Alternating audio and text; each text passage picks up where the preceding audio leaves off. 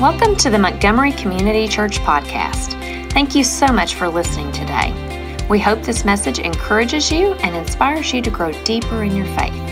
If you'd like to learn more about MCC, you can visit our website at mcc.church. Good morning again, MCC.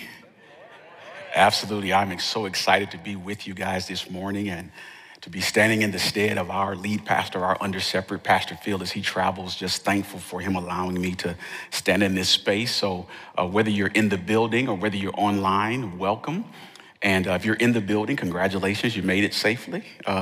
You weathered through the residual snow and ice that might be there, but definitely the cold. And I'm glad to see your faces. And listen, we're going to jump right in and we're going to share a lot with you guys today. And I really want you to really dial in. So Alex said it one time for announcements, but I'm going to tell you, if you don't have your pen and pad, you want to pull your phone back out and go to the notes. And we will be doing random note checks on the students to make sure they actually took notes. But I really want you to record some things because I probably had a 20-minute conversation with about 8 people after service, just about some of the things we went through. And it was all really good, but I really want you to take notes and really pay attention. And I promise I'll be done as soon as I'm finished. 9:30 was kind of really loud on that one, but okay. But we're excited. I'm excited to be here. So we're going to jump right in. Remember at home, and you should have received your elements when you walked in as we prepare to administer the Eucharist and the communion a little bit later in today's service. So let's go. Last week, Shauna taught us about deep desire. She walked us through how we must desire, Matthias, to know God more. She walked us through how we must study God's word in order to be ready to fight the enemy, Ryan. How we must continue to grow in our relationship with Christ. How pleasures and possessions standing alone aren't necessarily bad, but how they can never be enough. See, with all the world has to offer us, only God can truly satisfy our deepest desires. Okay? We learned that we should desire what will last and not what will perish. Let Jesus satisfy you. That's what we learned last week. The world and its desires pass away, but whoever does the will of God lives forever. So today, family, I'm happy to continue further into our deeper series, and we're going to talk today about deep truth. Deep truth. A disclaimer, if I say anything today that you aren't able to say amen to, it's okay to say ouch. If you're ashamed to say ouch, just smile and look straight ahead and nobody will have any idea that I said anything about you. Yeah, so probably some ouches went right there. I didn't get a lot of smiles, but it's okay. See, Jesus came to rescue and to redeem creation. And our understanding of Jesus is critical for our relationship with God. If there's no relationship, how does he know you want to be rescued? How does he know you desire, Jessica, to be redeemed if there's no relationship? We're going to cover several things as we look at this portion of John's letter today. One of the deep truths we'll look at is there are warnings against denying the Son. See, as the curtain rises on the scene of this passage of scripture, and let me clarify why I say curtain and why I say scene. I'm saying this curtain and this scene for you theatrical people so that it draws you in, so that you understand we're about to explore what's actually happening in the scripture as it relates to why John wrote what he wrote, as it relates to what was going on when he wrote it, and our position as believers as how we apply it to our lives. So there was a crisis in the church at the time. Yeah, there was a crisis, Joe. There was a crisis in the church, and there were people who were actually leading others away from Jesus, the things he taught about himself. If you think about scripture, we read the Bible a lot. We know a lot, Kelly, about Jesus, right? But the majority of the stuff we know is the stuff he told us in scripture. Think about that. The weight of what we know a lot about Jesus are the things he actually taught during his life in the earth, and we read about it. See, there were teachers who were denying that Jesus was God in the flesh as he taught. Crazy, right, Carrie? That's crazy. They were denying that he was God in the flesh. They were sharing this brand of teaching that at times actually argued whether Jesus was just a person. He was just a dude, Steve. He was just this guy. He was Joseph's boy. He was just a guy. That's what they were teaching. And they believed that many believed that he was a person who became inhabited with the Spirit of God at his baptism, but then turns around and the Spirit of God leaves him just before the crucifixion. I'm like, really, people?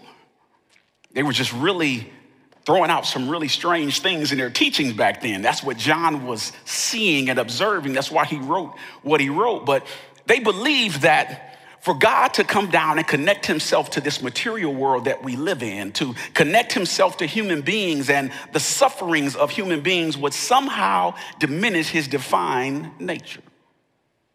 That's what they believed. They believed that him coming down to earth as a human was beneath him.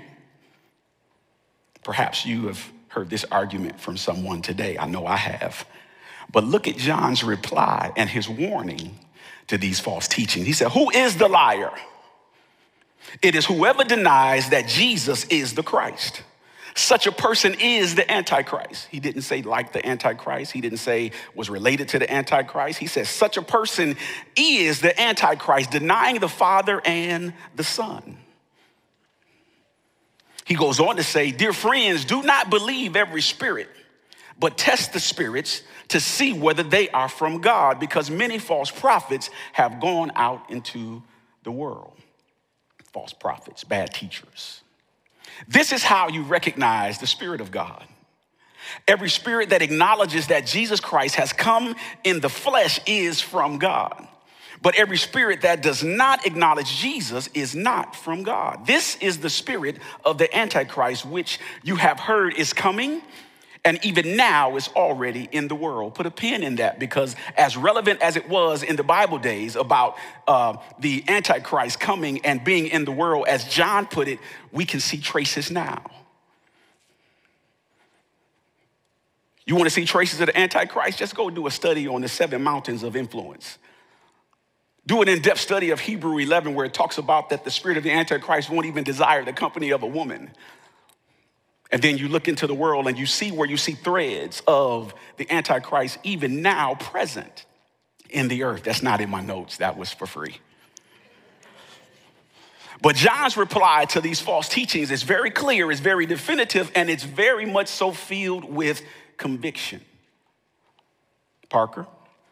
See, to abandon Jesus' claim of divinity is to say that we disregard any possibility of a life like God told us we could have through Jesus. Valerie, the incarnation of Jesus is the deep truth that John is telling us that we should not only hold to, but it should be the center of our life and the core of our faith. Look at it from this perspective. I live in Mason. My family and I, we live in Mason. And many in this room, you live in Cincinnati or Loveland or Madeira or Norwood, Blue Ash. I don't remember them all, so I just kind of share a few, right? But wherever you live, you have neighbors, right, Shay? We've got neighbors. The sad thing today, though, is many of us don't know all of our neighbors, even the people right next door. So what are you talking about, Pastor DJ? You know I like good questions. I'm glad you asked. Wherever your neighbors may be, whether they are at your job, whether they are in the salon where you get your hair done, whether they are in the bowling alley, although, Aaron, I haven't seen many bowling alleys around here. Wherever your neighbors are, they may believe differently than you believe. Those same neighbors may have a different view about God and about salvation or religion altogether. They may be Muslim or Hindu or agnostic or atheist or even Catholics. No judgment, but they may just have a different view than you do. But it's incumbent upon us as believers that no matter what the other views are, we must continue to hold to the view that we know, Miriam, no matter what the world or how many views the world may have. And most of us have come to realize that what we claim to believe, what we profess to believe, Danessa, has an impact or an implication with those people that we fellowship with. Someone said, why would you hang out with someone who does not believe what you believe? Well, the Great Commission doesn't tell me to go out and hang out with Christians. I thought I would have got at least 2 amens right there. That's not what the Great Commission says, and it doesn't say invite them to church. It says go ye and teach. Okay. Remember what I said, if you can't say amen, say ouch. Or just smile and nobody will know the difference. Let's entertain a few questions today, amen. Is there really only one way, one path that leads to God? And you say, yes, yeah, right, that's it, you say yes. Jesus said, I am the way, the truth, and the life, right, Roddy? That's what he said. No man gets to my dad unless you talk to me first. Jesus is our spiritual bouncer into heaven. I thought that was funny. Anyway, is believing in God enough? Not quite. Because if you believe, it requires an action. It requires a supporting position and posture that you take in your life. Does what we believe about Jesus make that much of a difference? Absolutely. Because he was not a prophet. He was the Son of the living God. That's who he was. And moreover, we must follow John's leads. Let me tell you what I mean. See, the more we discover about Jesus, the more we can show that he offers hope for humanity and this world. Anybody can attest that we might need a little more hope in the earth today. We need a little more hope in the world, right? So often people seek for God to reveal himself to them. But it's not always that simple. He'll do it, but he's not always that simple. Jeffrey, come here really quickly. Come on, really quickly. And Tony, come here really quickly. Okay? We got to stay in the camera frame because this wasn't planned. Okay? So I need you guys to come stand like right here. I'm going to make a mountain. Oh, just stay with me. You're going to mountain of a man. You get it? Okay, turn around. Turn around that way and you turn this way. Okay? Now just stand there. Just stand there. Okay? So just like that. Okay? So it's not always that simple for God to reveal himself to people, right? Moses asked God on Mount Sinai. He said, God, show me your face. God answered quickly and said, no, because flesh can't be in my presence, in my glory and live. Okay. But he said, this is what I will do. Come here, Christian, real quick. Run. Don't trip over Scooter. Run. Okay. All right. He said, Moses, this is what I'll do. He says, I can't let you see me, but here's what I do. I'm going to hide you in the cliff of the mountain. This is what God did. And imagine, yeah, it's a cliff. Imagine God just taking his hand and holding Moses in place. But he says, what I'll do is I'll allow you to see my glory after I've passed you.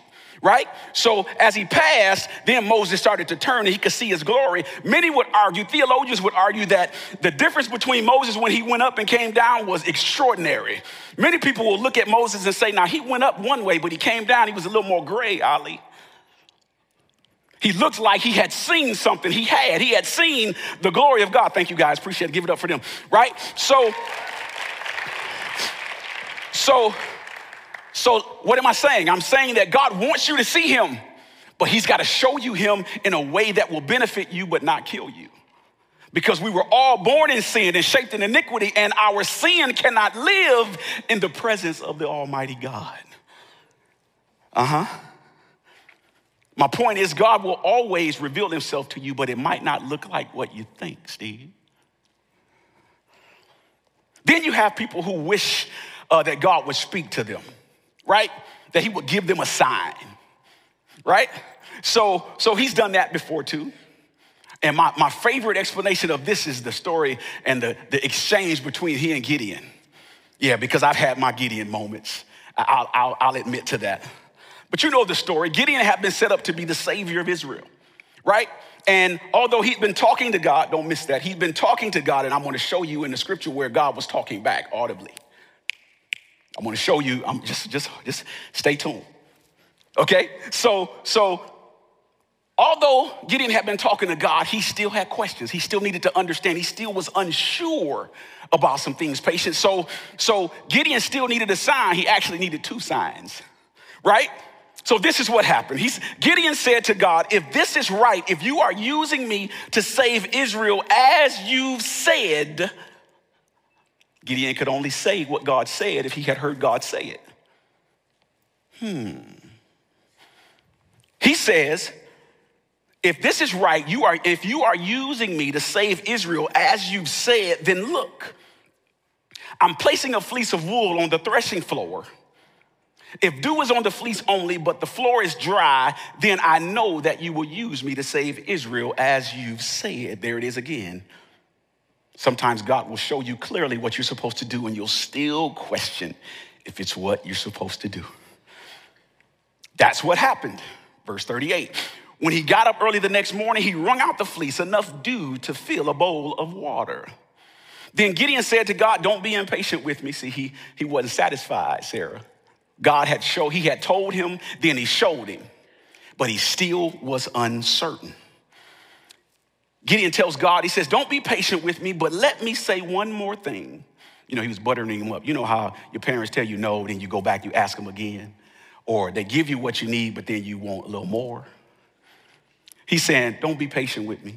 That's what he said, Mike. He said, but let me say one more thing. I want to try another time with the fleece, but this time, let the fleece stay dry while the dew drenches the ground. Drenches. God made it happen that very night. Only the fleece was dry while the ground was wet with dew. Now, my grandparents were 70 years old when I was born. My grandmother from Allentown, Pennsylvania. My grandfather from Olympia, Tennessee. So I grew up, yes ma'am, no ma'am, but I grew up with chores. I grew up with a clothes dryer in the house, but we couldn't use it. We hung in the summertime, we couldn't use it. But grandma would hang everything out on the clothesline. And, you know, people from the South, they could tell you, they say, it looks like rain, it smells like rain. Oh, it's gonna be fine tonight. We didn't watch the Weather Channel. I didn't know what the Weather Channel was till I got to college. Okay, we didn't watch the Weather Channel. Okay, but what my point is, grandma would put the clothes on the line, and some nights she would leave them out there because it didn't look like rain. But every now and then, a clothespin would wiggle free. And we go out in the morning and find a piece of clothing on the ground. I've never seen a piece of clothing be dew-free. If I go out the next morning, it's dew on the ground and on the clothing, which means that God was absolutely moving in his infinite power to say, I want to show you that this is me. I want to prove to you that it's me. And he did exactly what Gideon asked for. Understand that God will always answer your prayer, and sometimes it'll look just like you asked, and sometimes it won't. But it will always be what you asked. Yeah. Know this, God always gives signs. But are we always looking for the signs? Do we sometimes miss, Valerie, the sign that's right in front of our eyes? We said, God, give me this, and then he does it, and you go, oh, I thought it would look like this. If we're looking and paying attention, we can see God's life. We can see the attributes of God through Jesus' life through the Gospels. You read the Gospels, you can see it. You can see Jesus very clearly. Jesus told his disciples, when you see me, you've seen my daddy. Well, I speak to you what my Father told me to tell you. Okay? That through him we can have this amazing opportunity to see what God is really like. In Christ, we see a God who is full of love and compassion, who is ready to forgive us, who was humble enough to come down from his throne to die for us, to let us know who he is, to see in the person of Jesus, God speak directly to us. I just showed you. He spoke directly to Gideon. He acts visibly, and he shows us publicly how much he loves and cares for us. N.T. Wright puts it perfectly. He says this. He says, Jesus provides an exegesis of God. Dare to shape your vision of God around the person of Jesus. So when you see Jesus, start imagining God with Jesus as your blueprint. Through Jesus, God shows us who he is.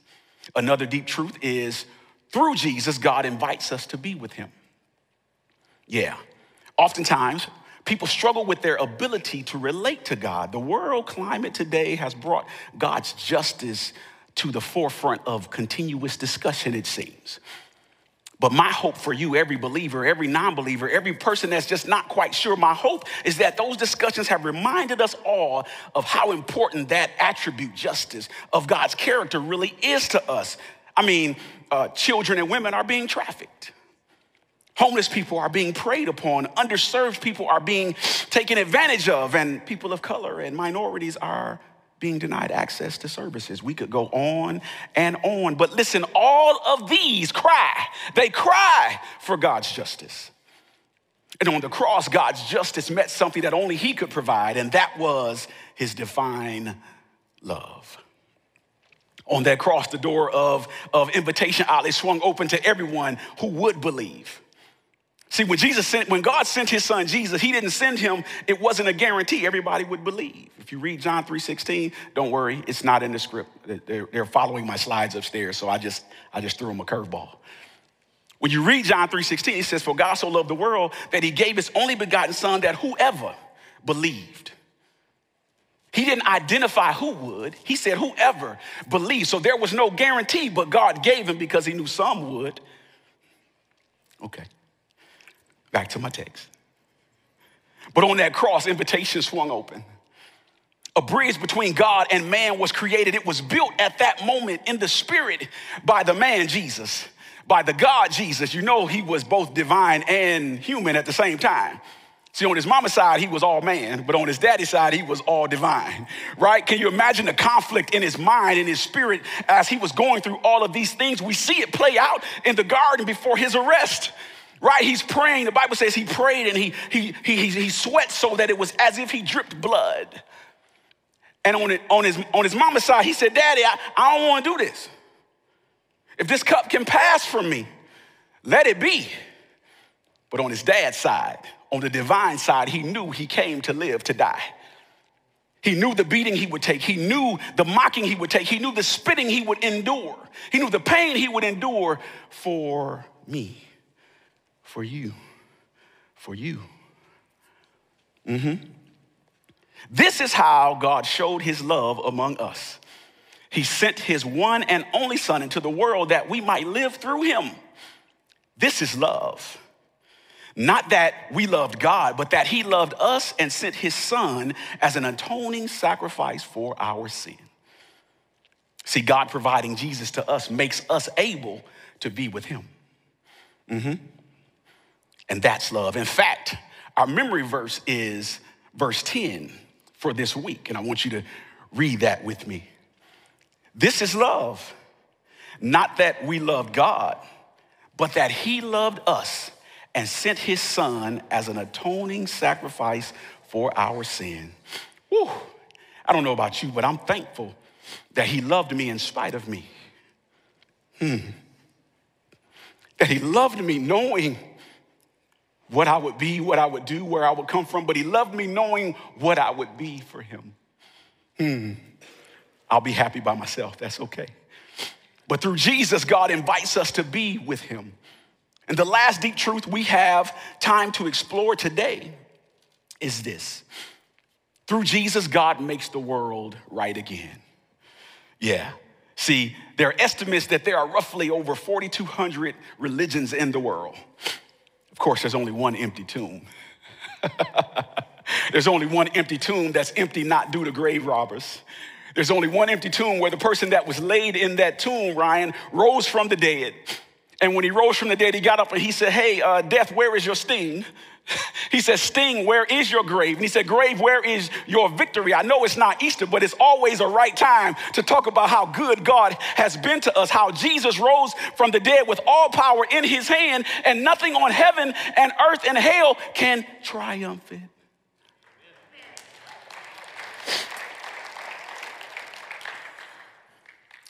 And across those 4,200 religions, there are basically these three main concepts. These three main views, and I want to share these three views with you. I promise I'm almost finished, and I'll be done as soon as I'm done. The first view, the material world is an illusion. The people that hold to this view says that the goals of religious life and enlightenment or salvation has little or nothing to do with the material world itself, but rather the goal is to disregard the physical realm altogether. It's like, just ignore it because it doesn't even matter. People that subscribe to this view, they feel that the consequences of our physical activities don't matter. I mean, you can do what you want to do, and it doesn't matter. Well, it does, but perhaps you may know some people with this view. I do. The second view is that the material world is bad. People with this view hold that the goal of religious life is to withdraw completely from the physical world because there is no hope found in the world. People with this view say that the physical world is about to be destroyed. It's on its way to destruction, and if you connect with the physical world, you'll be tainted by evil. Don't know if you know people like that, but I know a few. The third and final view is that the material world is good. This is how John would view Jesus. This is how I view Jesus. This is the view that says that the world was created to put God's glory on display. You're God's glory. The elements are God's glory. Yeah. It says that with salvation comes a deep appreciation, a deep affirmation, and a deep engagement with the world as God created it to be. But despite how much beauty, despite how much goodness, despite the truth that the world contains, we all must recognize that there are a few things that are a little out of whack within creation. Accidents happen. Sickness threatens people's lives. Pandemics arise. Racism and bigotry create division and a breeding ground for hatred. Violence and oppression cause people to be displaced, and even natural disasters make people go lacking water and food and shelter.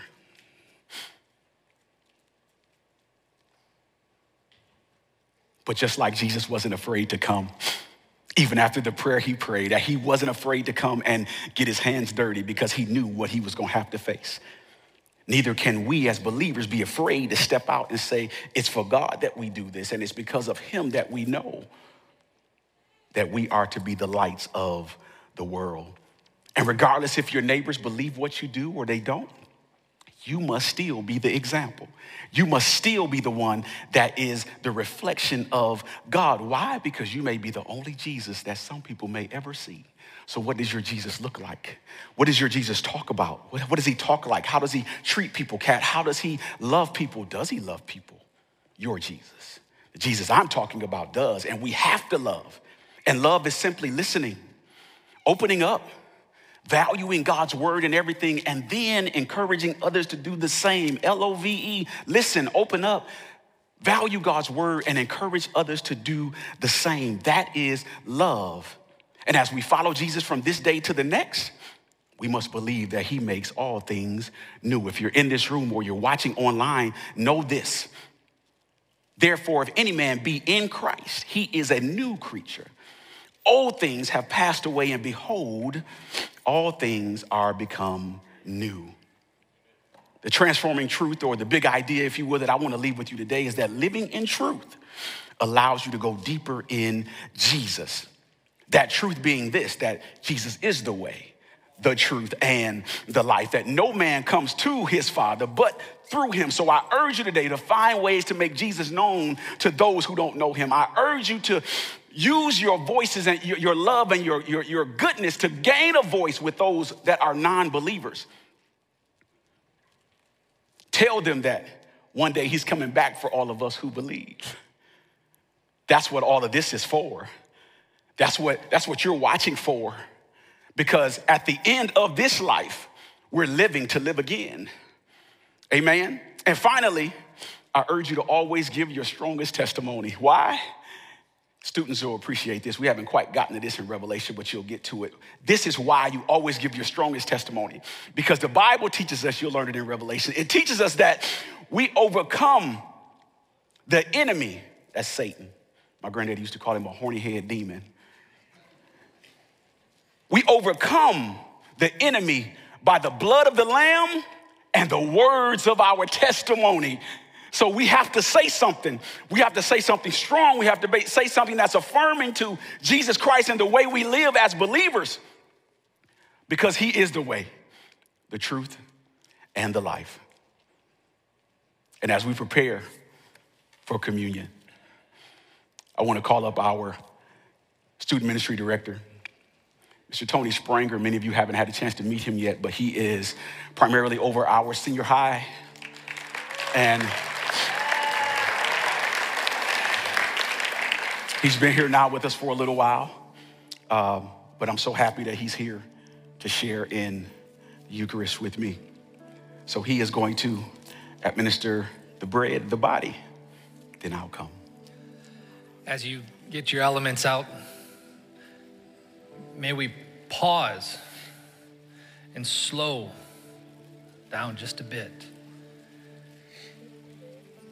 and remember what Christ did for us. And on the night that he was betrayed, he took the bread, he gave thanks to God for it, and then broke it and said, "This is my body, broken for you. Do this in remembrance of me."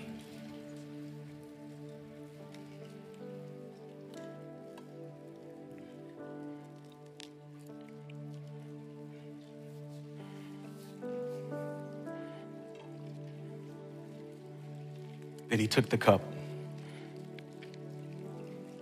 He said, "This is my blood, which will be shed for you. This is the blood of the new covenant. I won't drink this again with you until we're in the heavenlies." But he said, "Take this and drink ye all of it."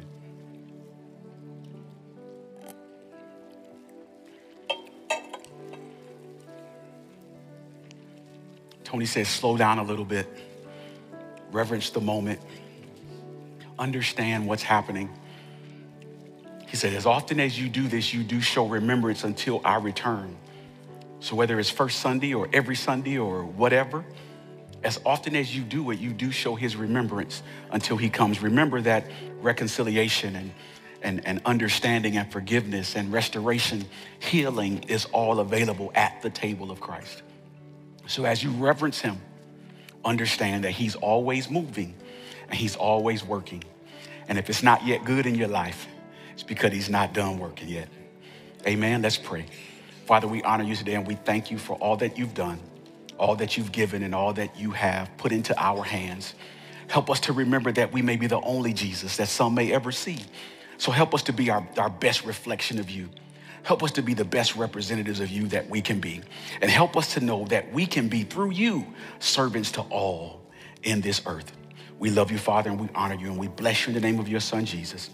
Amen.